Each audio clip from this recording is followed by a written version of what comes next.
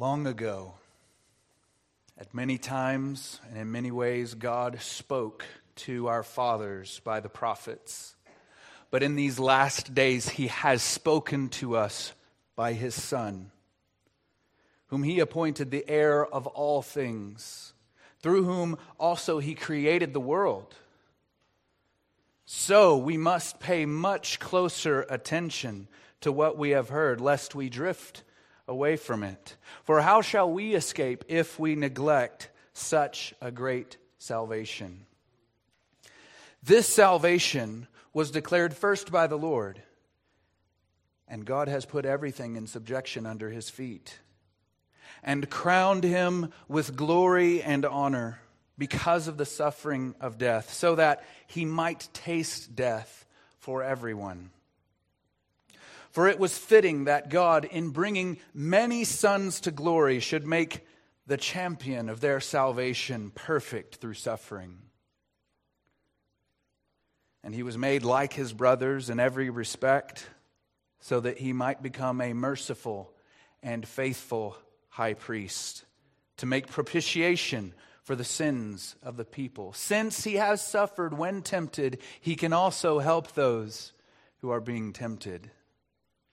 Therefore, consider Jesus, who was completely faithful over God's house as a son.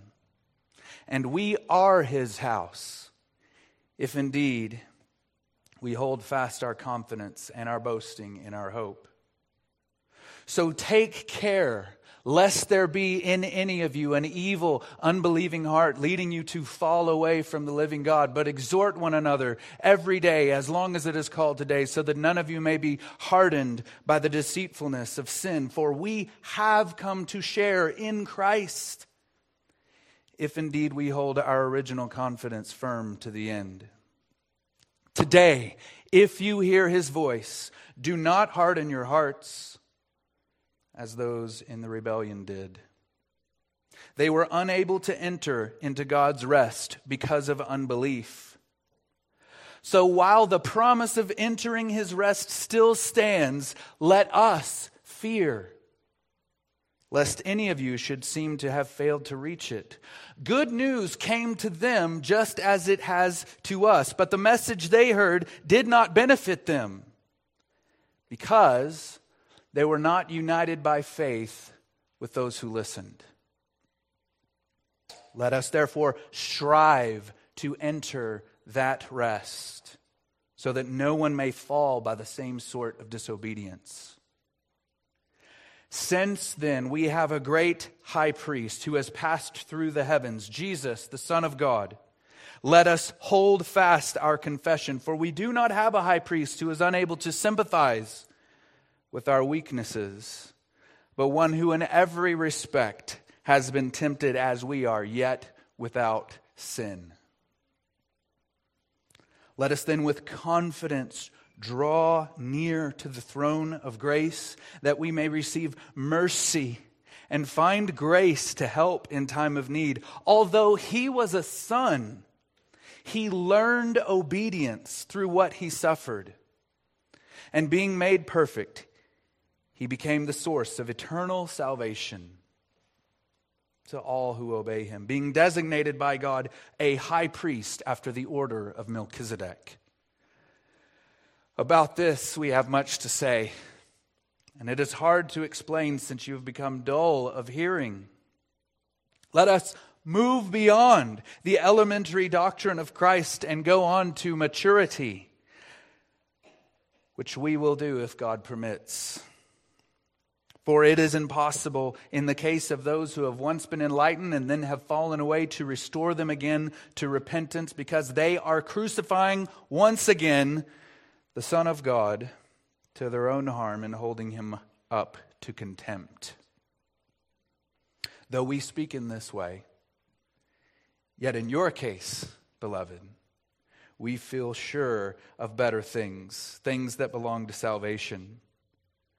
So, show the same earnestness to have the full assurance of hope until the end, so that you may not become sluggish, but imitators of those who through faith and patience inherit the eternal promises.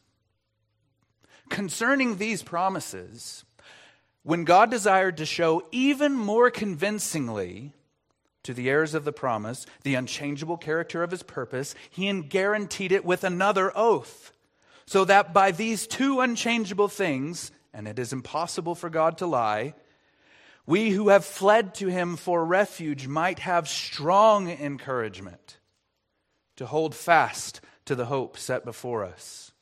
We have this as a sure and steadfast anchor of the soul, a hope that enters into the inner place behind the curtain, where Jesus has gone as a forerunner on our behalf, having become a high priest forever after the order of Melchizedek. Consider this. If perfection had been attainable through the Levitical priesthood, and under it the people received the law, what further need would there have been for another priest to arrive after the order of Melchizedek, rather than one named after the order of Aaron? So on the one hand, a former commandment is set aside because of its weakness and uselessness, for the law made nothing perfect. And on the other hand, a better hope is introduced through which we draw near to God. This makes Jesus the guarantor of a better covenant. And he holds his priesthood continually, permanently, because he continues forever. Consequently, he is able to save to the uttermost those who draw near to God through him, since he always lives to make intercession for them.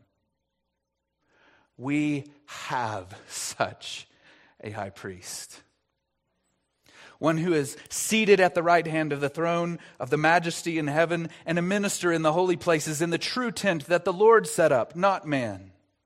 Christ has obtained a ministry that is much more excellent than the old, as the covenant he mediates is better, since it is enacted on better promises. I will put my law in their minds and write them on their hearts, and I will be their God, and they shall be my people. They shall all know me. I will be merciful toward their iniquities. I will remember their sins no more.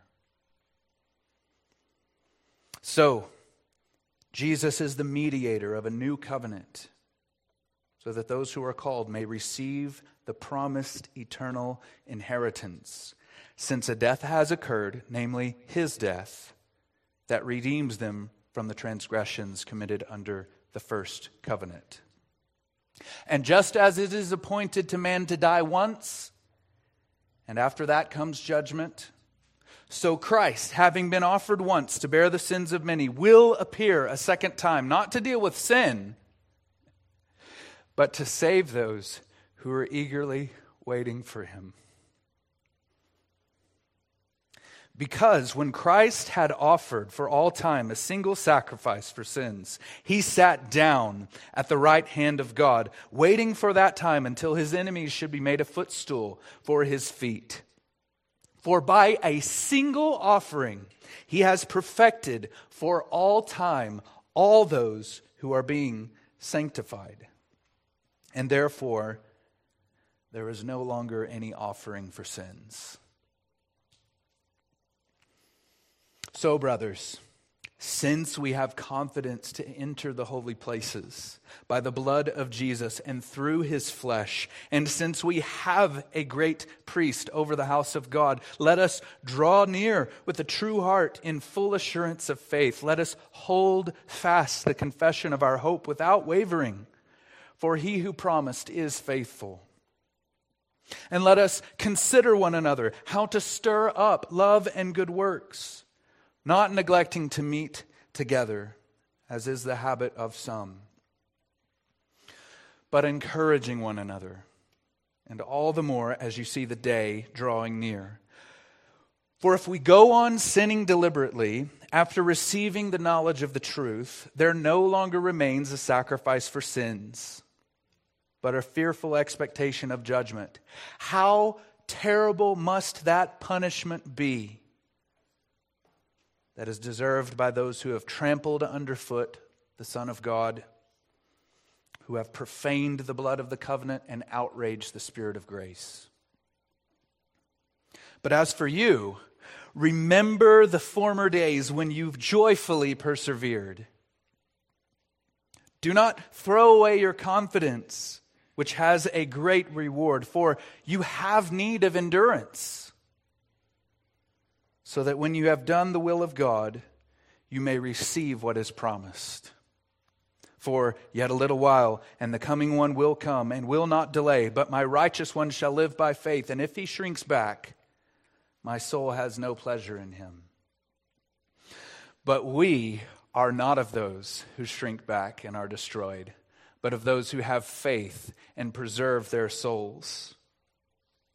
Now faith is the assurance of things hoped for, the conviction of things not seen.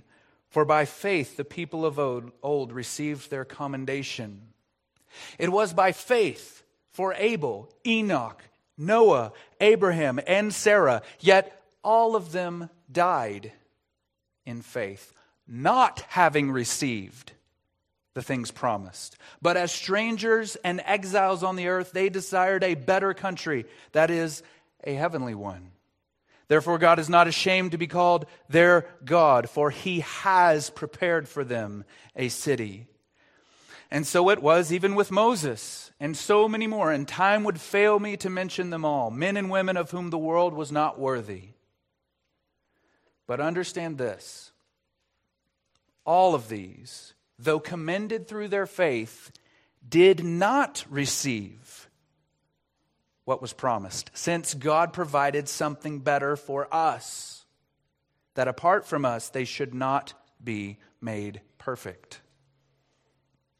Therefore, since we are surrounded by so great a host of witnesses, let us also lay aside every weight and sin which clings so closely, and let us run with endurance the race that is set before us, looking to Jesus, the champion and perfecter of our faith, who for the joy that was set before him endured the cross, despising the shame, and is seated at the right hand of the throne of God. Consider him who endured from sinners such hostility against himself, so that you may not grow weary or faint-hearted.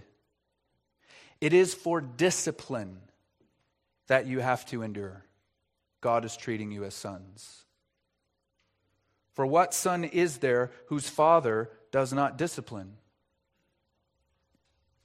Lift your drooping hands and strengthen your weak knees, and make straight paths for your feet, so that what is lame may not be put out of joint, but rather be healed.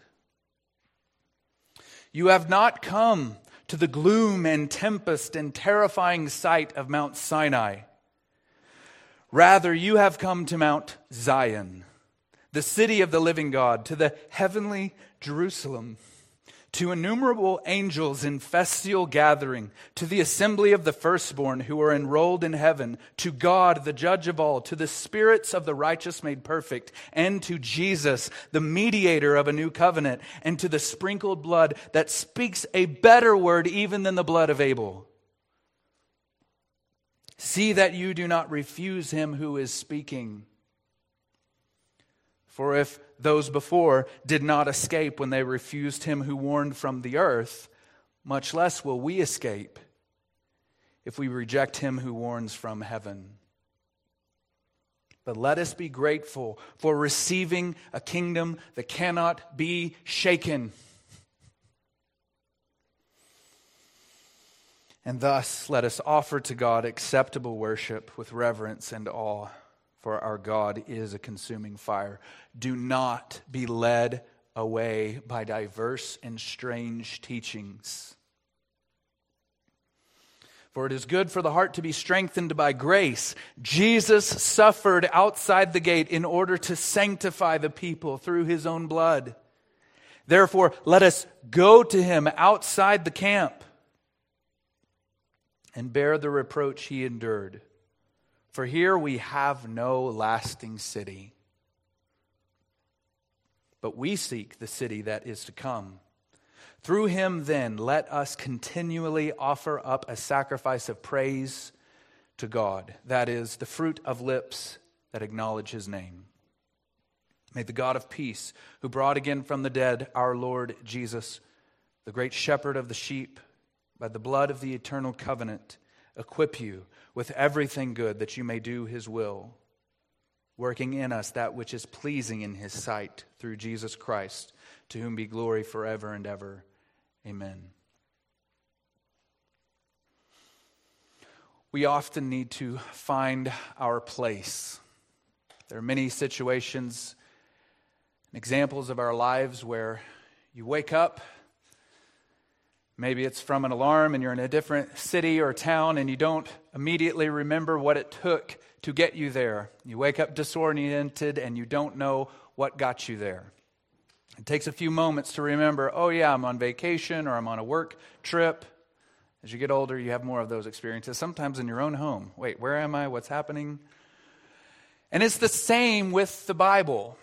When we come to a place, it is very easy to forget how we got there and why it is that the author is saying what he's saying.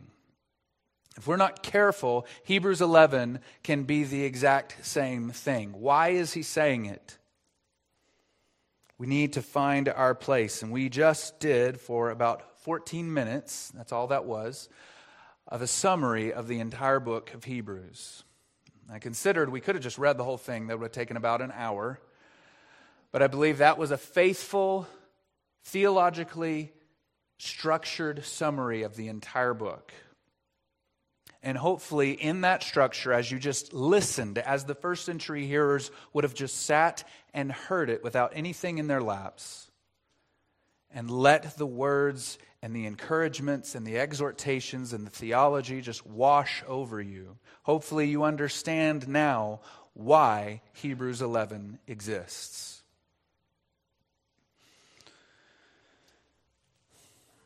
So now, with that in mind, hoping that you see the whole forest, let's read Hebrews 11, 1 through 3. Now faith is the assurance of things hoped for, the conviction of things not seen. For by it the people of old received their commendation. By faith we understand that the universe was created by the word of God, so that what is seen was not made out of things that are visible. This first phrase, now faith is the assurance of things hoped for. What is the author's agenda? Why is he saying this? Much depends on where we put the emphasis. As you read this, where do you put the emphasis? Let me just show you a few examples. Now, faith is the assurance of things hoped for. Or would you say, now faith is the assurance of things hoped for? Or would you say, now faith is the assurance of things hoped for? Do you see how emphasis changes the meaning? And what we just did in summarizing Hebrews was to attempt to answer that question. Where does the emphasis rest? Is the author trying to define faith exhaustively? I would say with the resounding no, that is not what he is doing. This isn't a new subject. He's not picking up a new line of inquiry. As you read the Bible, you need to figure out and understand how it all works together. Why is he picking up this analysis of faith and looking back at all those who came before? He's not trying to define what faith is, and there's several reasons why that can't be the case. It is assumed that the audience has some understanding of what faith is because he mentions it all the way back in chapter 4, verse 2. For good news came to us just as to them, but the message they heard did not benefit them because they were not united by faith with those who listened. These are people who have trusted in Christ. They know what faith is. And secondly, the centrality of Christ is, if it were possible, overstated in Hebrews. Yet in this definition of faith, he doesn't mention Christ. Why? For the Christian, faith, hopefully I don't need to say this, faith is about Christ, okay? Christianity, if I state the obvious, is about Christ, okay? So we can't define faith apart from him. So why is he giving us these positive affirmations about faith without mentioning Jesus? That's an important question. Rather, the way to understand this passage and why he's saying these positive things is to show this, that it has always been by faith. Always. This is not a new way. This is not a new agenda. This is not a new plan on God's part. The people of God have always endured by faith. And the way he's showing us this, when we get to the bulk of Hebrews 11, not today, don't worry, he's recounting and he's offering a re-examination of Jewish history through the lens of faith. So he says, faith is the assurance of things hoped for and the conviction of things not seen. It's faith. For by it, meaning by faith, for by faith the people of old received their commendation. Do you see? That's the point he's making. It's not by anything else. It was always by faith. It's always been this way. By it, by faith, the people of old, all the people of old received their commendation. And it's not so much the hall of faith as it has been called. I would call it the faith expose. Okay? It probably won't catch on. Sounds easier to call it the hall of faith.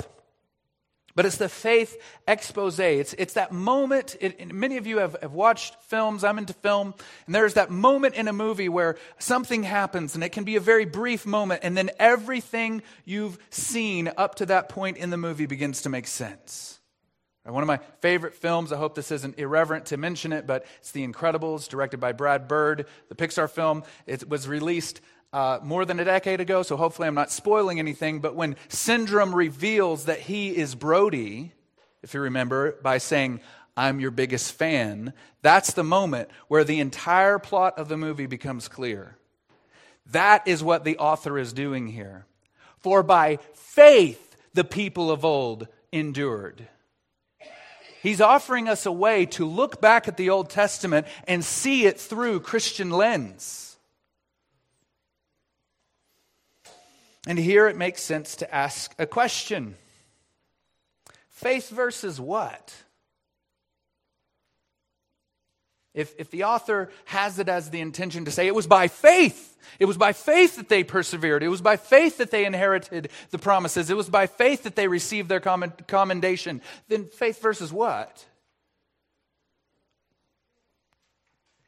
You don't have to have a very deep understanding of Hebrews or the New Testament or the Old Testament to know the alternatives that tempted the first century believers. Was it by law that the people of old received their commendation? Was it by heritage, who your mommy and daddy are? Was it through obedience even? Or was it through religious rigor? That's what the Pharisees thought. There was law, and law was important, but there was law, and before there was law, there was faith.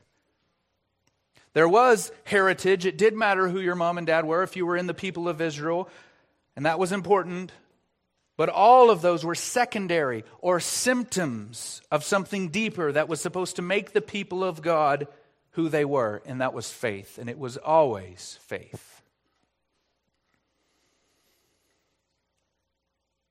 There are examples in the Old Testament where God himself rejects obedience because it is not from faith. There's no other way to make sense of those passages. God says to the people of Israel, I'm sick of you offering your sacrifices. I'm sick of you keeping your feasts. Yeah, it's obedience, but it's not from faith. We can look at the Old Testament and all we can see is law, law, law.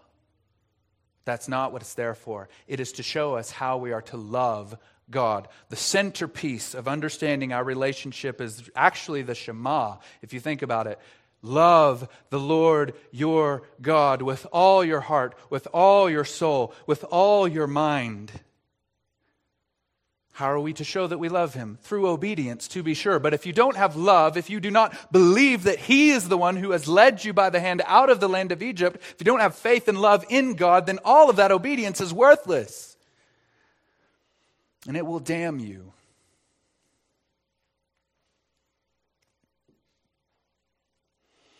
But how is he to show this? And this is why this passage exists. How is he to demonstrate that all the people of old, before Christ came, had faith?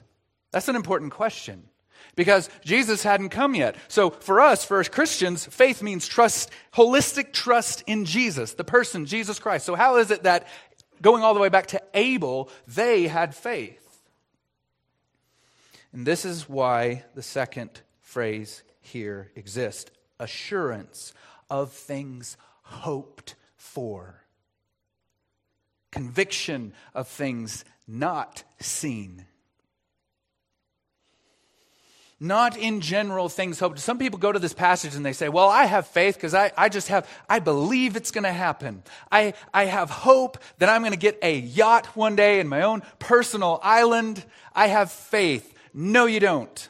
That is wishful thinking and insanity in some cases. That believing that just because you believe it intensely, it will come into being, that's idolatry at best, demonic at worst. No, what he's saying here is the things hoped for. If you were listening as I was giving us the summary of Hebrews, he's speaking of the promises. 17 times in Hebrews he mentions promises. And then 5 times he mentions the oath. You combine those, that's more than twice of the second place book in the New Testament. The promises are what these people are hoping in. They are convinced that what God has promised, what yet cannot be seen, is going to happen because they trust in God. They believe in Him, that even though they died in faith, not receiving what was promised, they persevered through faith and held fast through faith because they believed in God. Is that us? Even though we have seen Christ, we see Him manifested in His Word, there are yet the best promises still waiting for you. That is the basis of his encouragement here. Be like them. Because you understand that this community, we'll talk about this in a little bit, was under a lot of persecution. So how is it that we say we've received Christ, we've been given this kingdom with foundations that can't be shaken, so how are we to persevere through suffering? We've got to hold fast to the hope that these promises are yet to come. All of them, and the best ones will come in the hereafter. Yes, there are benefits now. There are blessings now. The new life begins now. The new birth is a miracle, and there's nothing in comparison to it with anything in all existence. But Paul very blatantly says, if this is it, it's not worth it.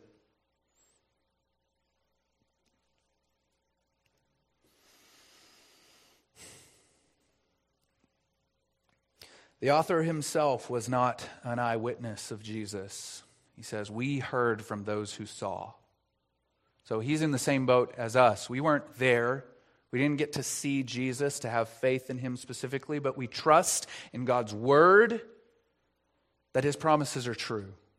And we believe that He will follow through and deliver on His promises when the end comes. By faith, we understand that the universe was created by the Word of God, so that what is seen was not made out of things that are visible. His purpose for saying this, I believe, is to show just how foundational faith is for the life of anyone, New Testament, Old Testament, future, doesn't matter how long the Lord tarries, faith is the centerpiece. Until faith is made into sight, your Christian life is, as Paul says, from faith for faith. It begins with faith, it's rooted in faith, and it's unto more faith. It's always going to be faith until faith becomes sight. Here's an example of how central faith has to be for us, just in your basic assumptions. Scientific evidence can only go so far. I believe if you look at the data, it makes the case for at least theism. But theism is not worship of Yahweh, okay? You can't look in creation and get to Trinity. You can't look at creation and get to Jesus, the wisdom and power of God.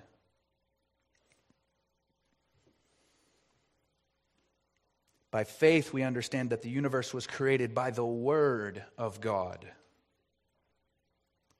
That's Christian faith. That's Christian understanding of the world. It's not just, there's got to be a creator. It's that God, Yahweh, the I Am, spoke it into being for His glory. It's very different. And it only is through faith. It is not a blind leap. So be careful in what you say in your discussions with people and how we present Christianity to them. It is not just on the basis of scientific data. It is through faith. It must be through faith. It is going to be salvific. In their case, it must be through faith, or otherwise they are broken from the heritage of all those who came before and they're not saved.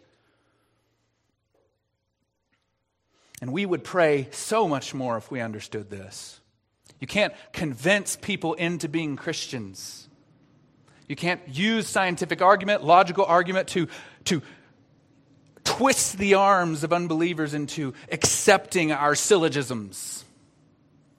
It's through faith. Things not seen, not leaving your brain behind. It is on the basis of God's word. He has spoken. He's declared objectively who He is. But to believe that requires faith. It's objective, but it requires faith to believe. And more than that, it's not just believing in propositions about God that are true. The devil does that. He has better theology than most of us. But he hates God. He does not love Him. And he does not trust in Him. Faith, for the author of Hebrews and for Christians, means holistic trust in a person.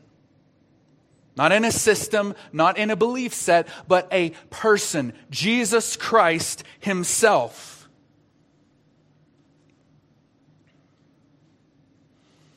So just a few observations for this understanding of Hebrews 11, specifically 1 through 3, and how it applies to our lives.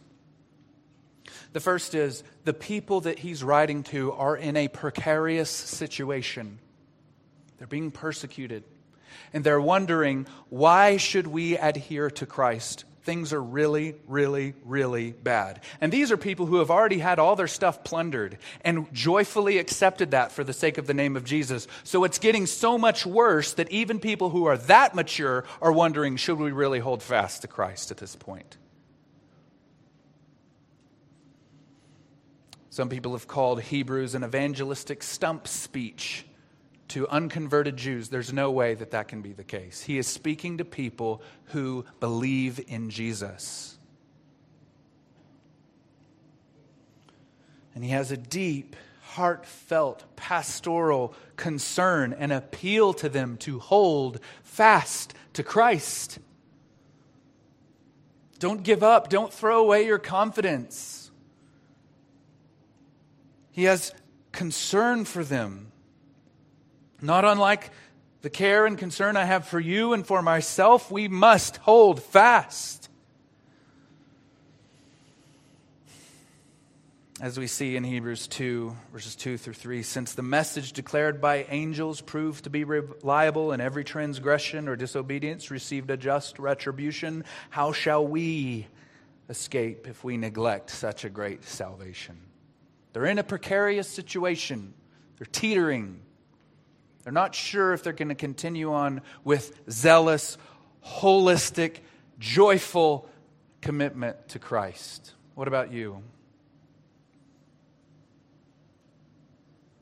Is your life American dream plus Jesus? Or is it Christ through all and in all? Second observation is that we have a great salvation because we have a great Savior. The salvation that Jesus has accomplished is not only greater than the old covenant, because He is the one who did it, but because all of the shadows of the old point to Christ and prepare the way for Christ, who is greater than Moses. Or better, the one whom Moses pointed to and prophesied about and showed the need for has come in Christ. Christ is the greater high priest. Christ is the true tabernacle. He is the true ark. He is the true lamb. He is the Lord. He is the Son of God and the Son of Man. So if that's the case, these are people who understood these things.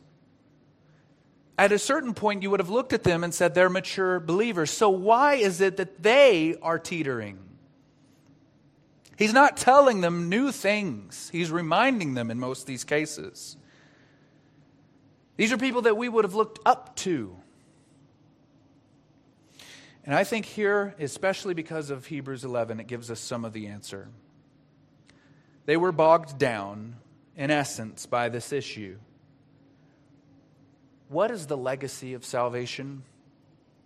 To whom do the promises belong? Who is going to inherit? And is it worth suffering for something that's auxiliary or that could be set aside or made secret? If we can just be Christians in isolation and not let a lot of people know, or if Jesus is just kind of like one of the prophets and we can celebrate all the other prophets publicly so that we don't receive persecution from the Jewish community, if we can fall under the protections that existed in Rome for Jews, why don't we just do that? Why do we have to make the issue front and center about Christ, Jesus of Nazareth? This is no small matter. To whom belong the promises? Who inherits? The real legacy of faith, if it belongs to the religious elite and those who kept the law of Moses, then all this suffering for Jesus would be in vain. Do you understand that? If the promises are just for those who kept the law, then all the suffering for Jesus and for His name is in vain. And God is the one who does not change. So if this is a new way, if this is altogether new, then there's good reason to doubt if this is really from God. Because God doesn't change. So who is in the real stream of redemptive history? Who inherits the promises? We might ask, which promises is he talking about? And if you just look through Hebrews with the summary I gave you, he's talking about all of them. The promises to Abraham, the promises to Moses, the promises to the people. He wraps them all up. Who inherits these?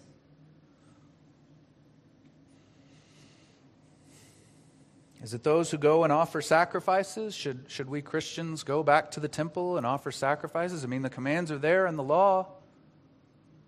Is it the Pharisees and Sadducees and Essenes? They seem to be really rigorous in their holiness. Is it the Jewish people, the ethnic Jews, the chosen people of God? They've seemed to be doing this this way, this other way, this not Jesus way for a long time. Maybe that's the way. And the author answers with a resounding no. His answer is, it has always been by faith. It is those who have faith who receive the promises. And that is why Hebrews 11 exists. That is why he gives us these examples of these men and women to show, to prove. It is not through Torah. It is not through religious rigor At its foundation, yes, they kept the law. Yes, they were religiously rigorous. They were devout. But beneath that was trust in God, because they knew they had not inherited the promises.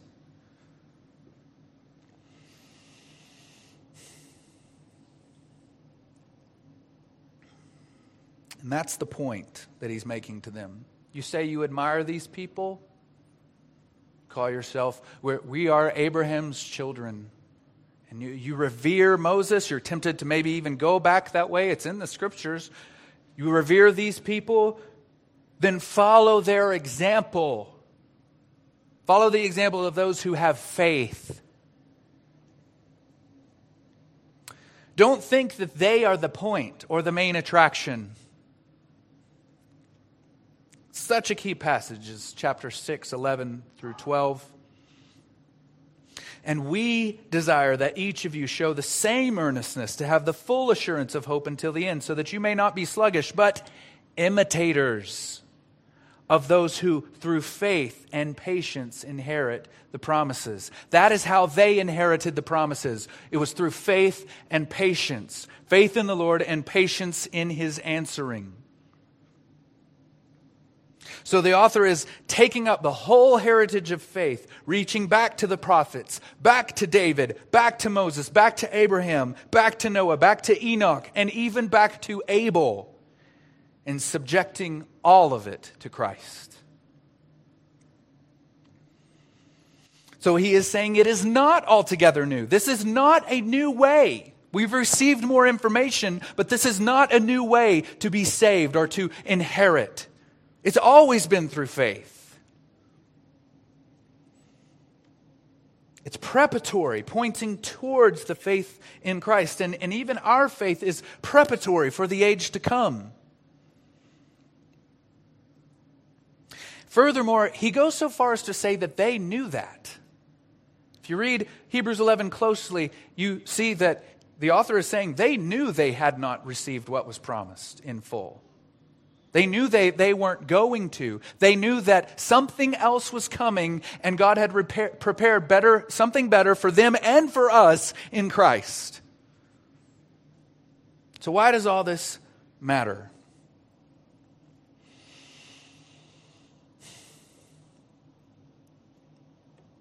Because the day is coming,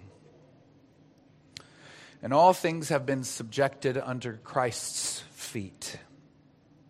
There's a refreshing way to think about the gospel. Christ the Lord speaks for God and acts for God. He dies as the only sacrifice, and by His resurrection He is enthroned in heaven as the only high priest, and is bringing many sons to glory with Him to offer sacrifices of praise to God by the Spirit forever.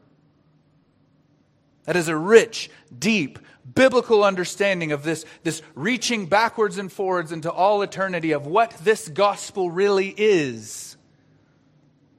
And only under this grand, glorious, otherworldly view of the gospel does telling someone about sin make any sense at all. And only then does it land as heavily as it ought to. Sin is not just breaking rules. You're rejecting that one who is enthroned in heaven. Only under this grand and glorious and otherworldly truth does the problem of human unbelief appear in its stark and deadly terms as it ought to. You would reject that one? You would refuse Him who is speaking? And only under this grand and glorious and otherworldly truth will the gospel, the message of God's offer of salvation, take on its most meaningful, heavy, and life-giving power. Because the only alternative, the consequence of rejecting such a one, is to have Him as your enemy forever. See that you do not refuse Him who is speaking. It is not that you haven't already made yourself His enemy through sin, but in His death, He offers you peace with God. And if you shrink back, if you reject that offer, that offer of peace made possible by his blood. If you will not draw near to God through him, if you will not cast yourself upon him, if you will go on sinning deliberately, holding Christ up to contempt, if you willfully fall away, then the promises are not yours. And all that remains is fearful expectation of fiery judgment. So just a few points of application for this. This section, Hebrews 11, and really the whole book of Hebrews, helps you put your whole Bible together. The Bible is a big and often complex and seemingly confusing book. But this passage specifically helps us put it all together and understand what God has been up to the entire time. And it's all pointing to Christ, unfolding in him, and even drawing us further. And you really need to read your Old Testament and all of those stories in light of what the author says here. Because if this is true, then that means that it was through faith, not through law, that they persevered. And we'll talk about that next week. This is an important question. Faith in Christ and faith, not law. What does that mean? And what are the implications of that? How does a Christian live a holy life if it is rooted in faith and not command? We'll talk about that next week. It's very important. But furthermore, another point of application is that you really do need to count the cost. There will come a time in your life where following Jesus, obeying him, will mean some sort of loss for you. Loss of job, loss of friends, loss of money, loss of reputation, loss of pleasure, loss of self. Indeed, if any man would come after me, let him deny himself, take up his cross, and follow me. In these instances, it is the legacy of Abel, Enoch, Noah, Abraham, and Jesus himself, who went outside the camp to bear reproach, that we should follow. Will that be your legacy? Will you know that God has promised you a city with foundations that can't be shaken, and there is your hope? Or will your legacy be like that of Esau, who sold his birthright for just one meal?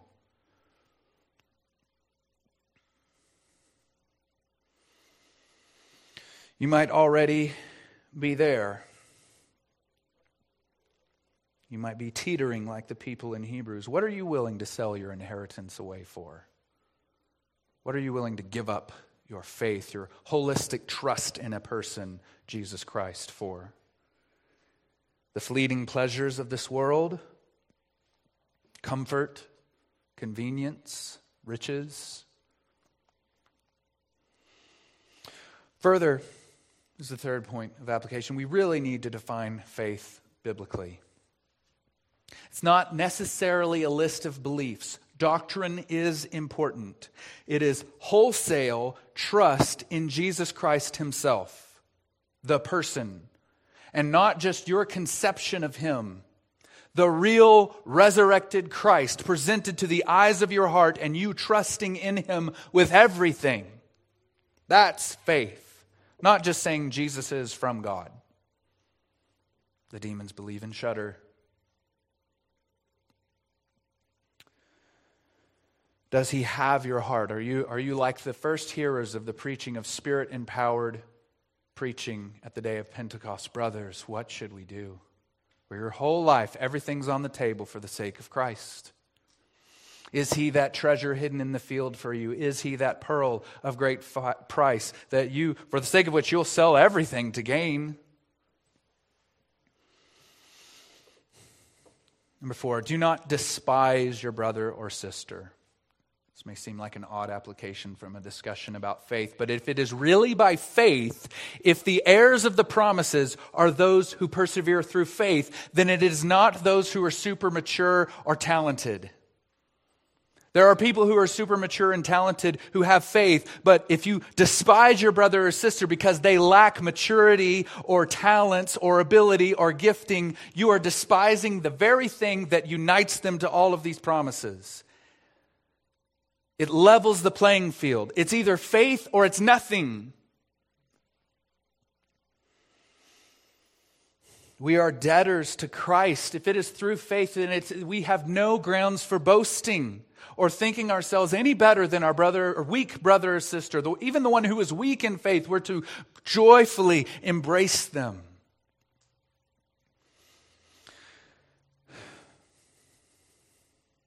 Number 5, remember that we're not yet home. Again, if this is it, it's a really dumb hobby. And you haven't come to understand the promise that is yours in Christ, if that seems like an odd statement to you. We're not home. Here we have no lasting city. It's not the United States. It's not the state of Idaho. It's not your personal kingdom in your house. It is the kingdom, the heavenly Jerusalem. There is your inheritance. We're not home. Only that otherworldly hope will carry you through and give you the energy and strength you need to persevere. Because this isn't enough, if I'm being honest. This isn't enough to carry us through what we have. Even the people who are in the best situations for Christianity, it's not enough. It doesn't give you enough. Only Christ, seated in the heavenly places behind the inner curtain, reigning with God, drawing you in even to that inner place. That's enough. That is what we look forward to and hope in. We're not yet home. So eagerly wait for Him. When He returns, He will come to not to deal with sin, but to save those who are eagerly waiting for Him. And then lastly, be saved today. I don't know where you are in your heart. If you have called yourself a Christian your entire life, but you have never had this holistic, joyful trust in the person Jesus Christ Himself, let today be the day of salvation. Through the preaching of the gospel, He Himself has been lifted up and magnified to the eyes of your heart. So believe in Him. Trust in Him. Today can be, and I will say must be, the day of salvation for you. Trust Him. I know that might sound really vague, but when you take Him at His word, then your whole life belongs to Him. And the entire life of holiness and the kingdom of God and righteousness, holiness, all of that opens up to you. Take Him at His word. Believe that He is able to save to the uttermost those who draw near to Him in faith. Let's pray. Father, You have given us such a great gospel and a new covenant by which we draw near. Help us rest in the better promises that are ours through faith. Please encourage us. The world is set against us, and we have had enough of derision and opposition. Help us be encouraged by the fact that if we trust in You through the trial, we will receive the kingdom with foundations that cannot be shaken. In Jesus' name, amen.